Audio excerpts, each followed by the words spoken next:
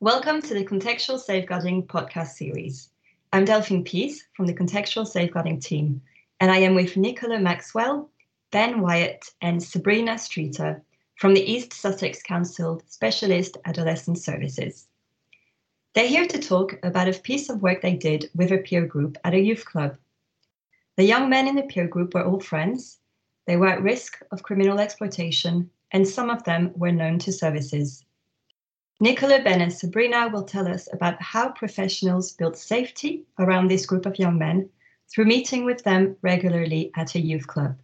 And they will share their reflections on how this was a new way of working for them, which developed organically around the wishes and needs of this peer group. So hi, Nicola, Ben and Sabrina. Thank you very much for taking part in this podcast. So first of all, could each of you briefly introduce yourselves and tell us a bit about your role? Yeah, hi, my name is Nicola Maxwell. I'm the Strategic Lead for Specialist Adolescent Services in East Sussex County Council. Hi, my name's Ben Wyatt. I'm the Senior Practitioner in the Youth Offending Team and I cover Hastings and Rother area, which is the east of the county. Hello, my name's Sabrina Streeter and I'm a Senior Social Worker within the Young Persons Drug Treatment Team. Wonderful, thank you, and again, welcome. So could you tell us about this piece of work at the Youth Club? How did it come about and what did you do? Yeah, I'll start if I may. The work at the Youth Club came out of a broader piece of contextual work that we undertook in Hastings during the COVID lockdown period. During the first national lockdown, like a lot of local authority areas, I'd imagine, we saw an increase and change in risk in presentation of our children experiencing criminal exploitation. And this was particular to the Hastings area. And in June, in particular, in June of 2020, several of our local children were missing for extended periods and were found out of county in London and other big metropolitan areas in properties associated with criminal activity. And intelligence led us to develop information around their association with gangs and serious youth violence outside of the area. And our Sussex police colleagues identified 7 children from Hastings and 1 child from Buckinghamshire, who became the focus of a police operation locally referred to as Operation Wagon. And what became really clear really quickly is despite all of these children having open interventions with children's services, there was a really big gap about how the group interacted together. And this was partly due to a lack of engagement with professionals from all of these children.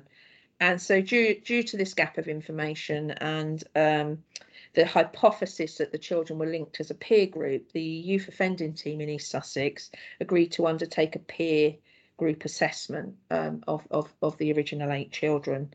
This assessment and report was completed in November 2020, and there were a number of key recommendations from it, including, that children were more willing to engage at critical moments following significant events.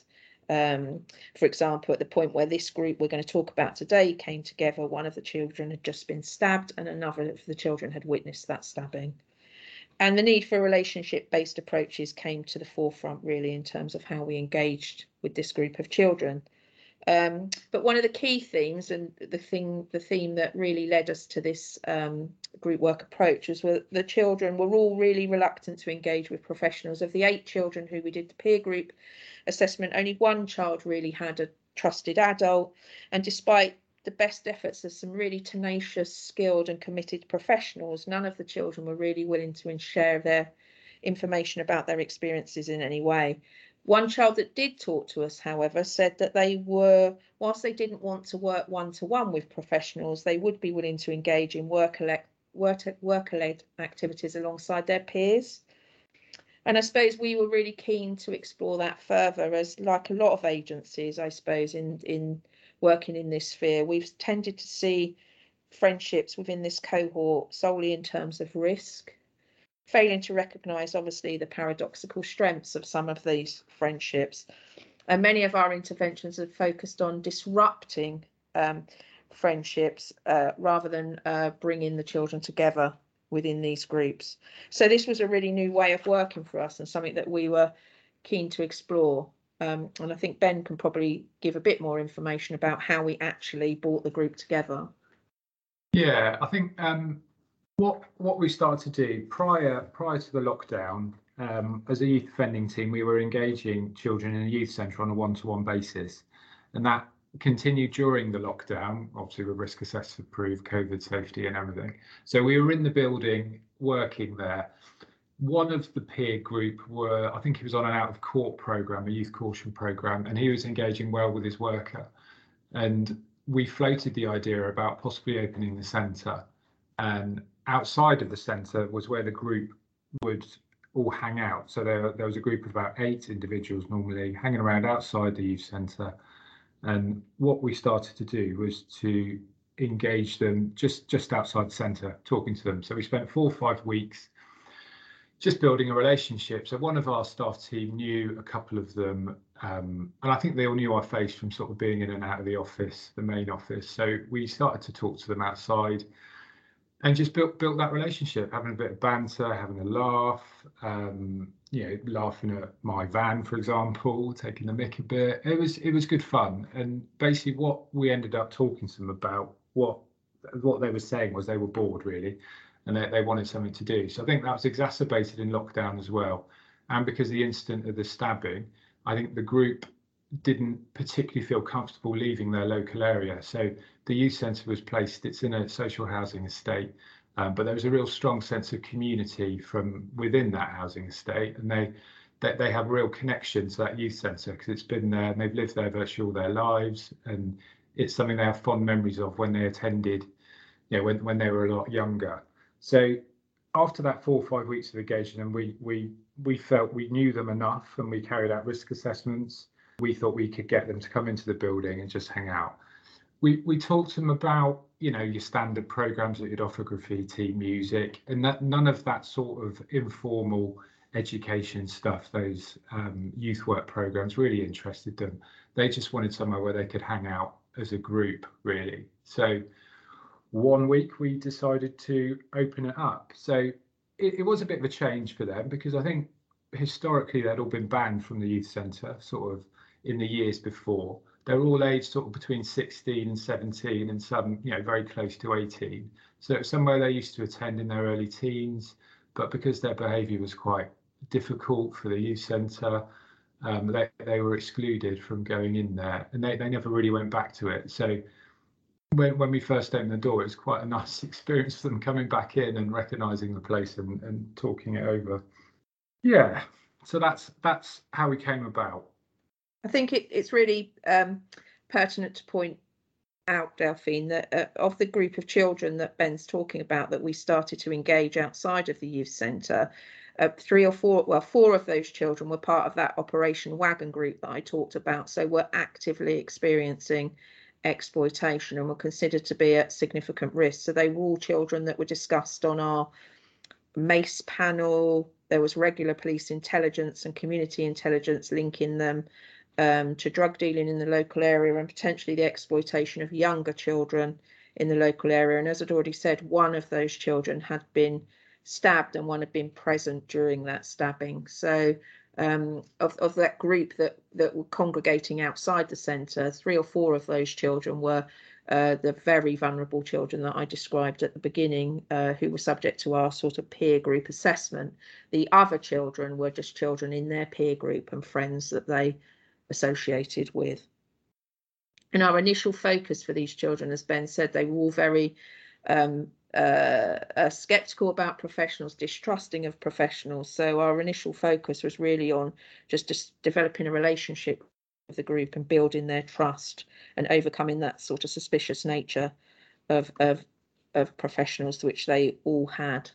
And it was about really allowing the group just to kind of set their own agenda and to raise issues that were important to them. And I mean, Ben can talk a bit more about this, but within the group, it was really clear that as soon as any of the children felt that you were trying to kind of educate them, or you had an agenda in terms of your discussion with them, or that you were trying to direct that discussion in any way, they immediately became really, really suspicious. So it was about really slowly building a relationship and building the trust with the children that enabled them those conversations to take place in a much more natural way. So it absolutely wasn't a structured group work program with kind of clearly defined sessions and agendas for those sessions.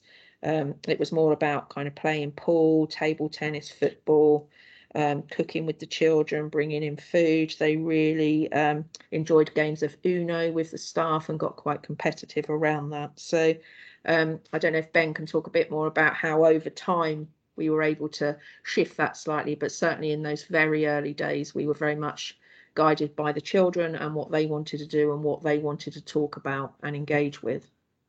Yeah, they were very suspicious. I think partly because of some of their experiences of being assessed by numerous agencies, and a lot of the one-to-one work with some of the more vulnerable ones, so the ones on the MACE, it sort of fell flat, really. And you put the stories of professionals talking to them through their bedroom door because they didn't want to engage, all this sort of stuff. So actually meeting them outside, giving them the chance to get to know us. I mean, they're so suspicious that anything they tell us, they think we've got a hotline straight to the police and we would be grassing them up and whatever, and it took a while to build that trust up. And I don't, I think we've done that very well. And they talk, I wouldn't say they talk openly about what goes on, but they are a lot more trusting than they were previous to the group work. So when we eventually got them in, like Nicola said, it was very much pizza, chat, playing ball, relaxing, just getting them used to the space and getting them used to us. We used to, oh crikey, we had so much bantery conversations talking about what they're watching on Netflix. And you could drip in some of the stuff about talking to them about their cannabis use, talking to them about how vulnerable they feel when they're outside as well, even though they wouldn't, for teenagers, it's very hard for them to acknowledge their vulnerability. But so we couched that in the terms of safety and how safe they feel in their local area, which they did. I think it's when they leave that local area where they began to become nervous. So when we'd had a few weeks, some of them were into playing football. We talked about setting up a staff versus, young person group football, but we'd have to play in the local youth centre down the town. And that was it. They were like, no, we're not leaving Hollington. We don't go down there. Because it's for some of them, especially post this stabbing that happened, they just don't feel safe outside of their local area. So from that point on, we realised if we were going to take them anywhere, it had to be, far from the local area. So not going into the town centre, and it'd be a minibus or a taxi ride out of area completely, just because of the way they feel and other groups within the town would feel towards them. So yeah, it was very much no structured program whatsoever. So they would come in, we would make some pizza, we would sit around chatting, and I think inevitably things go on to talk about what you're doing with your life, where you're going, when lockdown finishes, what you're going to do. And it was good to have a mixture of some of the more vulnerable and then their friends, because some of their friends were still in college, some of their friends were working. So for those that are not in education and training, it was good to treat them as a group, and they sort of learned off each other in a way. So the ones that were working were going, yeah, come on, find the work and stuff. And eventually we got someone from the Youth Employability Service in, Nicola, who would sit down with some of them within the group. They didn't split off into one-to-one. She'd get a laptop out and she'd do some CVs, make some applications for some of them. And it did become it was a supportive environment. So the ones that were working did help and support the ones that they knew would struggle with some of it. So we managed to get some of them jobs. There's a local factory packing COVID test kits, and some of them went to work there. I think on their first payday, one of them came in with his payslip the following week and was waving it around and talking about how much money it made. And it had a really positive impact on the group as well. I mean, some of them didn't stick with it, but from going from talking to a professional through the door to them having weekend work in a factory, it was amazing, really. And I don't think any of us would have predicted that, just based on previous experiences of trying to engage them. I mean, Nicola mentioned Uno. Amazing. Who'd have thought it, eh? Uno, engaging a group of 17, 18-year-old lads, very competitive. They really enjoyed playing it. So I'd recommend everyone get some Uno. We looked, I think some of the group felt quite stymied as well and sort of restricted, because there's an expectation when they don't achieve in school, and a lot of these hadn't achieved anything in school and had drifted and didn't attend for the last year or two, that they inevitably will go into construction work as such. And we spent some time talking to them. It doesn't have to be that way at all, and if they have other interests, that they can be pursued, which was good. We had a local artist come in and speak to them and try and engage them, which worked quite well as well. So it is trying to break down some of those sort of structural barriers that some of these kids face. ADHD, you know, some of the racism issues some of them have suffered, and it was a positive piece of work in that they did see different options for them. So on that front, we were really happy that they were saying to us as well, and I don't know, some of the feedback might show it, that we did broaden their horizons a bit, I think, and they're ready to have that experience of looking outside. I think, you know, when it comes to challenges, because we all love to find a challenge, don't we? I'd say cannabis was probably the biggest challenge. So, yeah, the youth centre operates a zero tolerance policy. If someone comes in and they're stoned or they smell, you know, the policy is to exclude them. Now, so with this group, we had a chat with the youth centre manager, and we did change that policy, because inevitably, you know, unfortunately, they did turn up stoned, they did turn up smelling strongly of cannabis, and it gave us a chance to challenge them, but in a really informal, friendly way. It was very much along the lines of, you really smell today. You know, you're coming into a centre, you can't, we'd rather you didn't. But it did give us a chance to joke with them. We talked about them being functional cannabis users, which I think was quite useful. So a lot of them were smoking every day. It's the first thing they did. And I think over time, we noticed the ones that did smell of cannabis from the week before, the weeks before, then they were coming in not smelling of it, and they were coming in not stoned. And we could comment, you know, you are noticeably different. You engage really differently when you're not stoned. You're more alert. You can hold more conversations. You seem a lot more confident. And it's that drip, drip, drip effect, I guess, which I think was quite successful. Now, don't get me wrong, I'm sure they all still smoke. I'm not claiming that. But once some of them got into the routine of working as well, they were saying they were reducing. I know one of the lads says he's knocked it on the head. They're stopping. So it has had an impact. I mean, some of the groups still do, but it was good for us to be able to challenge them in a safe way. Well, I guess their previous experiences would have been, you smell of cannabis, you're under the influence, you can't come in, you need to go. I think there was only one incident where one of them sparked up a joint outside the youth centre, and we just moved them on and said, you can't do that around here, it's not okay. You know, you can't smoke in front of us as well, use your brain. I think there was even some people within the peer group were saying, yeah, come on, you know, move on, what you're doing, that's not on really. So we managed to establish a kind of respect as well around the centre, and how they engaged with us. I mean, I suppose, Ben, if we think about the kind of how the group evolved and what we felt we achieved, I know you talked about education, training, and employment, and that was a really big positive that came out of this group in terms of some children obtaining employment, some registering in college, and even to get some of these children to talk about their future aspirations and what they might like to do was a really, really big positive for the group. And we did have a trip out. We took them quad biking, which they loved. And I think from my point of view, to see some of the photos from that and just to see them behaving like children and having fun was really, really rewarding. And we also had a Christmas dinner, which they all enjoyed, with kind of the usual kind of crackers and presents and things like that, which all of the children seemed to really enjoy. But I suppose for me, the biggest thing that came out of the group is that, you know, despite the best efforts, as I say, some really tenacious workers, this group of children had persistently failed to engage. And bringing them together in this group enabled them to build some really positive, trusting and enduring relationships with staff, which I think is a massive outcome, really.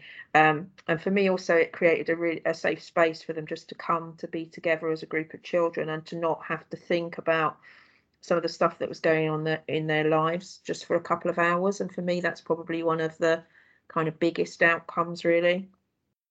It also enabled us as a group of professionals, I think, to develop our understanding of this group and their experiences in a way that some of the more formal assessment processes hadn't.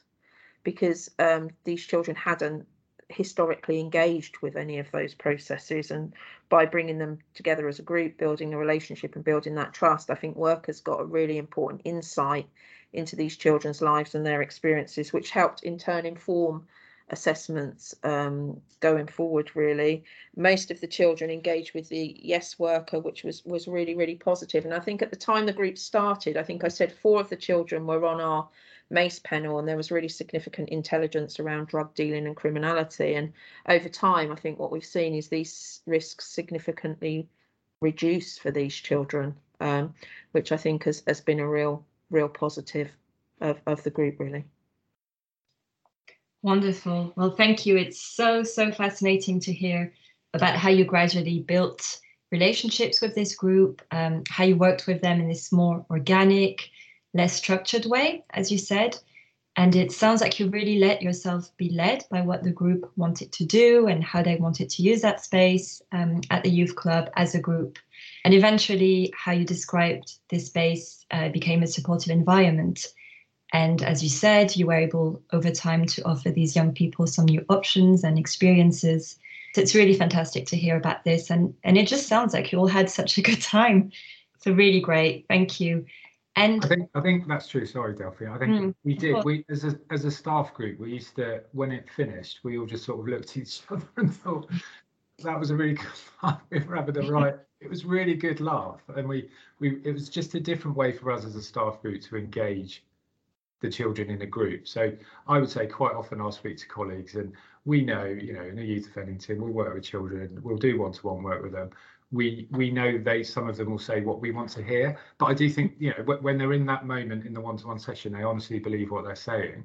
But actually seeing them within their peer group, it was a much more enriching experience for us as yacht workers to see them work as a group and how they formed and what they did, how they looked after each other. And actually, I would say for us, going to professionals meetings about their risks and stuff, it gave us more information about them than just doing a one-to-one would ever have given us, without a shadow of a doubt. Yeah, absolutely. And so you've begun to answer my next question, which was going to be about how was this quite a new way of working for you? And also, how did contextual safeguarding influence this new way of working? Okay, well, I mean, I'll start. I suppose when we talked at the beginning, we talked about how, we'd had this police operation in Hastings and this significant increase in risk profile for our exploited children.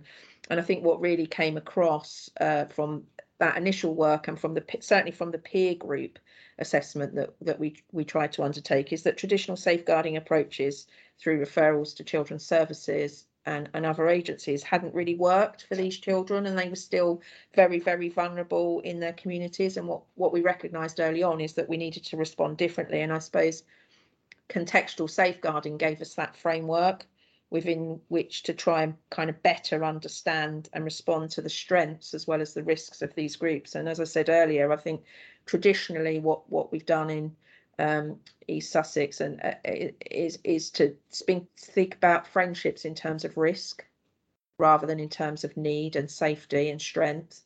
And most of our interventions have focused on kind of disrupting friendship groups and providing opportunities for children to engage alongside their peers in this kind of space around exploitation. It was a really new way of working for us.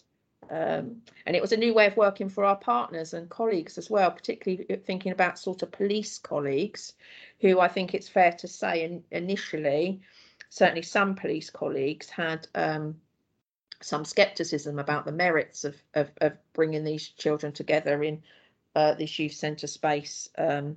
And I think we have really strong and really positive relationships with our police colleagues in East Sussex. And I think they were able to see the benefit of what we were trying to do and certainly can see that now. But I think it was fair to say that was a degree of scepticism. And I don't think group work in this context around these children who are experiencing exploitation is certainly something that we've never done previously. And I think Ben alluded to it. It's really resource intensive and requires really skilled professionals, I think, because what you're trying to do, or what you need to do with this group, is to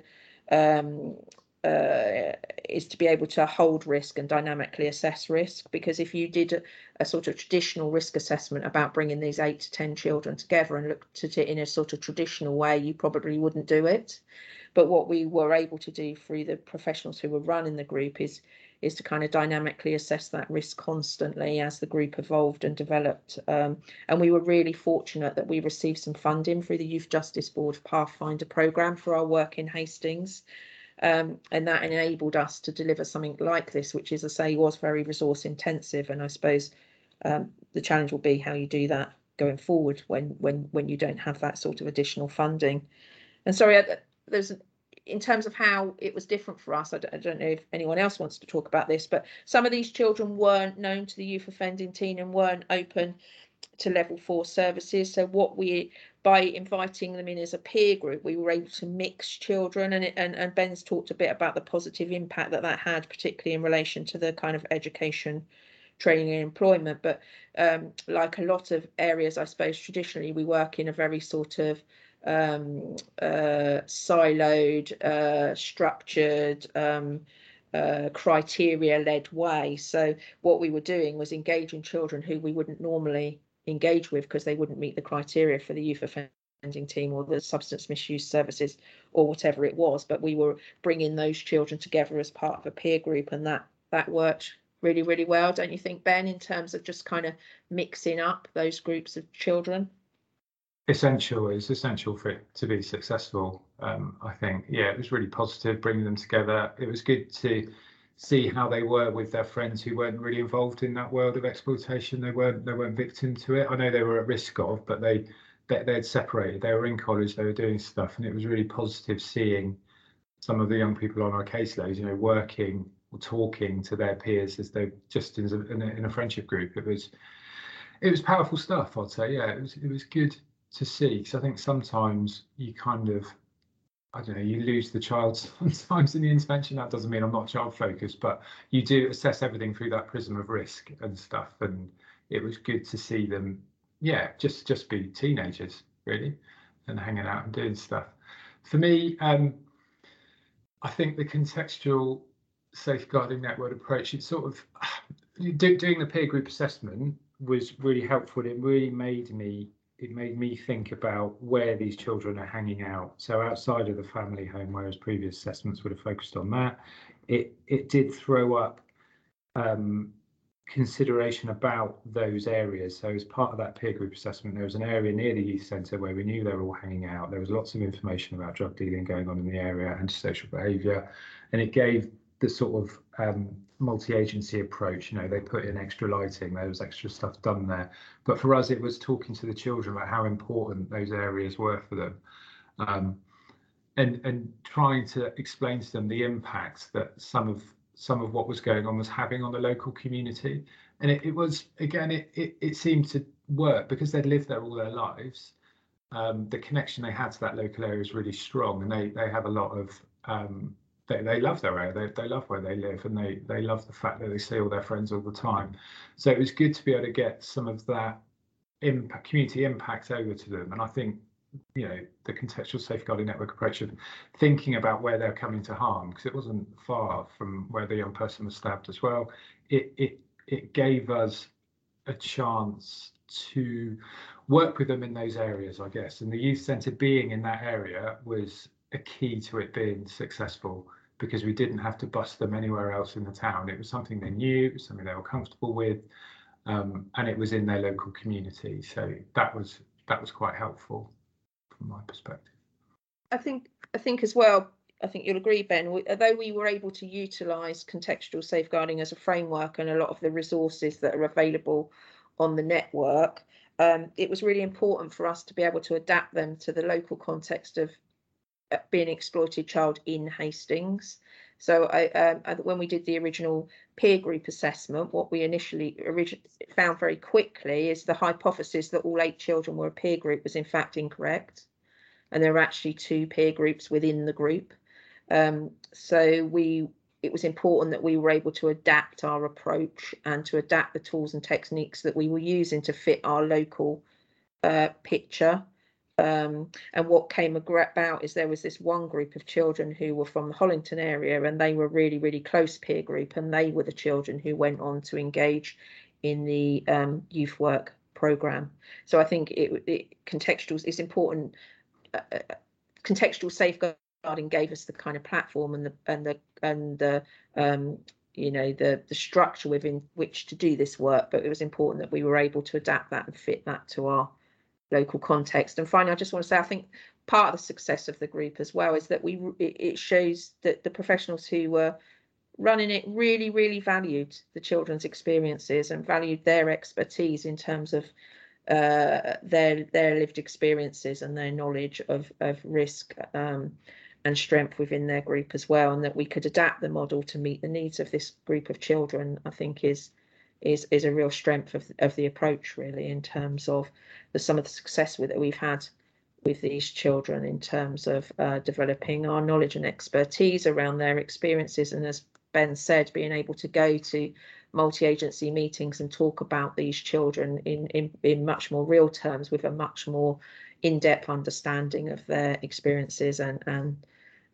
contribute to risk discussions in that way has been really, really beneficial. And is not an unintended consequence of the group, but it's something that's certainly come out of the group in terms of thinking about how approaches like this can be used to inform assessments for children who are experiencing exploitation. Brilliant. Well, thank you for these really, really helpful reflections on both the challenges, but also the values of this new approach of working in this way. And like you said, how you have adapted it specifically to your own context and to this specific peer group. And I believe that you've also asked the group for some feedback on how they experienced being at the youth club and getting to know you and spending this time with you. Could you share with us some of that feedback? So I was able to attend the group as a visitor, and the purpose of that was to gain feedback from the group about what session was like for them.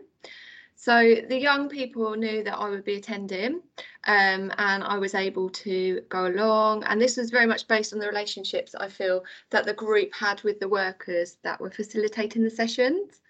So I went along to a session and I was able to be part of what was going on there, and then I asked them for some feedback. So I used a focus group model, and that was to invite all group members to share their feedback around what it was like for them, why they wanted to attend, and what the positives and negatives were.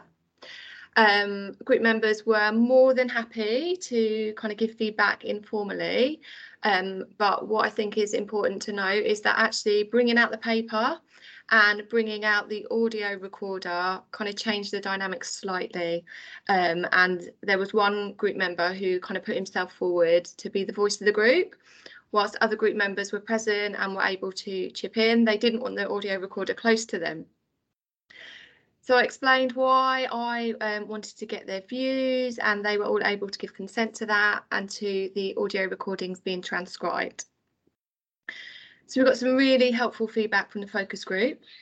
I then met with one of the group members individually in the community and asked them a few more questions, and also interviewed one of the professionals who had been a group facilitator throughout the sessions. And they both gave consent for their audios to be used. Written feedback was also given by professionals who were able to attend session and were able to do some of their work. So what I've done is kind of collated some of the feedback into key themes. So the first theme that I think is really important to think about is inclusion. So the young people really spoke about how they felt they were included at session. And there were comparisons drawn to feeling excluded in other areas of their lives. So they weren't able to attend the youth club building, but they were able to attend session. When they were in the community, they were often approached by the police, and they had generally bad experiences of school and the education system. Young people spoke about having choice. So they were able to choose about attending session and then what they did at session. They were able to listen to their own choice of music and they were able to eat food that they liked. And from speaking to the young people, you really got a sense of them owning the group. So some feedback that I got from a professional that I'd like to share is the activity of playing Uno had us all sit around the table. There was no hierarchy. We were there together and we were part of the group. So not only the young people felt that they were included at session, it was the professionals as well. There was a real sense of inclusion. Some feedback from the focus group was that everybody likes coming here. We are not looked at as little scumbags or scary people who stand out the shop wanting to rob everyone. We were treated like human beings. The school system has treated us really badly, but here we get treated like we are teenagers. We are not naughty people just because we might have a different vocabulary. Some more feedback from a professional. The young people's experience has been exclusion from school and from activities due to their behaviour. We had to be different. We live in an intolerant society and we have difficulties in their lives, sometimes due to early life experiences and trauma. They get excluded because they don't fit in, but they were able to fit in at session.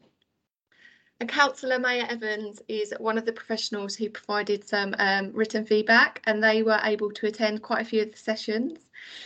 And she said, the sessions are an informal and relaxed environment where local young people are always made to feel welcome, cared about and valued. For some of the young people who attend, the sessions are one of the only few fixed and reliable fixtures in an otherwise unpredictable and often turbulent backdrop. The sessions are sometimes the difference between a young person feeling completely hopeless and unsupported in life and knowing there's at least one lifeline available to them. A few hours a week might seem inconsequential, but for some of the young people, it's enough to keep them on track and open up life opportunities. These sessions should be available to every young person who needs them. It's beneficial to those individuals and it's beneficial to the community. Another theme that came out of the feedback was that session gave these young people a break from their lives and it allowed them to play. So fun, food and banter were cited as reasons for attending, alongside getting help through talking about things and getting advice. Workers were able to contain the anxieties to make session a safe place. So one of the really powerful quotes that came out of the focus group was a young person that said, we all need somewhere to go where we can relax for a bit. It's a bit of mind space. You can go and play football for a little while and know it's okay. A positive thing about session is that it helps you get things off your chest and you have someone who understands you and knows where you're coming from and not labelling you. Things go wrong when you get labelled. Everyone should get a second chance, and that's what session's done for me. It's given me a second chance. If I had something go wrong at home, I know I would have somewhere to go and they would help me. Some feedback from one of the professionals that led the group. You have to be the right personality. You have to be tolerant. Some of the behaviours professionals would not tolerate. You had to weigh things up. We thought maybe some of the young people had smoked cannabis. We did not feel at risk and had to weigh up whether to let them in and not to exclude them. Some more feedback from a professional. Young people saw me in a different light, in a more casual way, not just my yacht hat. Playing pool and Uno, it was fun, and that's what we all looked forward to. We had this group of very disengaged young people all sitting around the table playing Uno, and we had great banter, something I looked forward to, and I'm sad it's finished. I would be a keen advocate for this to carry on. Another theme that came out of the feedback was that session provided these children with a positive experience of a professional, and from that we were able to build on other professionals. So it provided opportunities for other professionals to engage these young people. So professional feedback is that they felt part of the group, and that by playing pool, Uno and football, they were able to come alongside the young people, and that the young people responded to this. So as part of the group, there were professionals from the youth offending team, the young person's drug treatment team, the youth employability service, and social workers have also used Session to meet with young people. The Youth Employability Service shared some feedback that of the 10 young people that they were able to see in Session, 4 of them now have education and another 6 are in employment. And the feedback is that some of them were already on caseload, they already had workers, but that they were not engaging. So what young people said was that workers at Session are genuine people and they want to help you. They don't have to do the things they do, it's not their job, but they do it because they want to see you thrive in life. So a young person said, we need Session to help us with our day-to-day life. All the time we have jobs, we're off the street. Sessions was one of the most beneficial things that happened to our group. And some feedback from a professional, as workers, we threw our hearts and souls into the group. You need to be motivated and you need to be part of the group. Thank you so much, Sabrina. Such useful feedback from both the young people and professionals. A lot of really important themes were raised, and it's so valuable to have this feedback and to hear what the group had to say about these sessions. And it seems quite clear listening to it that they really felt valued and supported in that space that you created together at the Youth Club. And so before we close this podcast, you've all said so much about your reflections about this intervention, but do you have any sort of final thoughts or some key considerations that you would like to share with other professionals and those listening to us who might be interested in trying something similar where they work?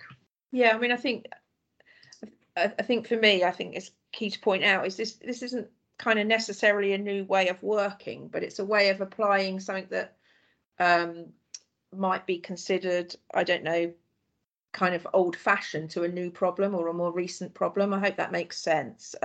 This wasn't a structured group work programme. We didn't deliver predetermined sessions, but what we did is allowed the group to evolve, and we followed the direction of the children in terms of what they wanted to do. Our only agenda really was, I suppose, to build relationships with them and gain trust, and really in doing that, to try and engage with them in a way that traditional approaches hadn't been successful doing. And this necessarily requires a degree of flexibility, and you have to respond to the needs of the particular children in the group and what they bring to the group. And I think one of the most rewarding things was to see the children helping each other to develop their CVs. I think on one occasion, group members were helping one of the children fill in their timesheet for their employment, and to see the group supporting each other in that way, I think is really, really powerful. And I think another factor in the success of the group was the skill step of the staff. We didn't risk assess this group in the same way that we would traditionally risk assess. Core staff were able and required to undertake dynamic risk assessments in the moment and on the day and respond to evolving situations as they might arise. I think, Ben, it's fair to say we only had one situation whereby staff were required to respond to a kind of evolving and potentially difficult situation, but were able to diffuse that and deal with that. But I think it's really important that if you're going to run a group like this with groups of children, with the risks associated with these groups of children, it's important that you have the right staff members doing it. And we were able to use a mix of very skilled professionals, and we were able to keep that consistent as well. I think that's really, really important. The same professionals were involved in the group all the way through. And that enabled, actually, the way that they ran the group and built the relationship with the children enabled other people to dip in and utilise the group and support the group through whether that employment advice and drug services advice. And we even, as Sabrina alluded to, we even had a local counsellor who was able to come to the group, and she initially came to talk to the children, but then very much ended up being part of the group. She really liked attending. So I think that's really important. And from being very suspicious and skeptical about staff initially, I think it's important to point out that a lot of the group members are now in regular contact with some of the staff and often seek them out for informal support and advice. And I know that for example, one of the staff members has recently supported one of the group to access housing, as well as kind of bereavement counselling and support around that. And this type of work, I suppose, is really, really resource intensive. And we've been lucky enough to have funding through a Youth Justice Board grant. I think it's very challenging for areas to think about how you could do this within existing funding streams. But I think what the feedback highlights for me very positively is for the children involved. It was a really invaluable experience, and one which they really valued and enjoyed, and really bought into this group and owned it as their own, which is what we'd hoped for when we set it up. But I think the feedback kind of says it all, really, in terms of the outcomes for this group of children. I don't know if Ben wanted to add any other reflections as Yeah, I think for me, if I was to offer advice or think about considerations for other areas that want to take it forward, I think we were lucky in a way that it was a group where there was a youth centre in the community. You know, the venue was absolutely key. So I know in East Sussex we're already considering about how we take it forward with young people in other areas that don't have that youth centre. So finding that community venue where they live, I would say, is really, really, really, really important. And I think the key challenge is seeing peer groups. Yeah, there is risks, but also trying to identify the strengths and how to build and nurture those strengths within that peer group, because there will be some somewhere, and that sort of has a counteracting effect on some of the risks in many ways. So I think that would be my two key things to consider for other areas going forward. Brilliant. Well, Nicola, Ben and Sabrina, thank you so much again for sharing your experiences with us. I'm sure everyone listening would have found it extremely interesting and inspiring. So thank you very much. And this podcast is part of a Spotlight feature on the Contextual Safeguarding Network, on which you can find a link to a webinar which talks more about this specific project. And you can also find a link to an animated video which shares some more of the feedback from the young people in the group. Thank you very much for listening.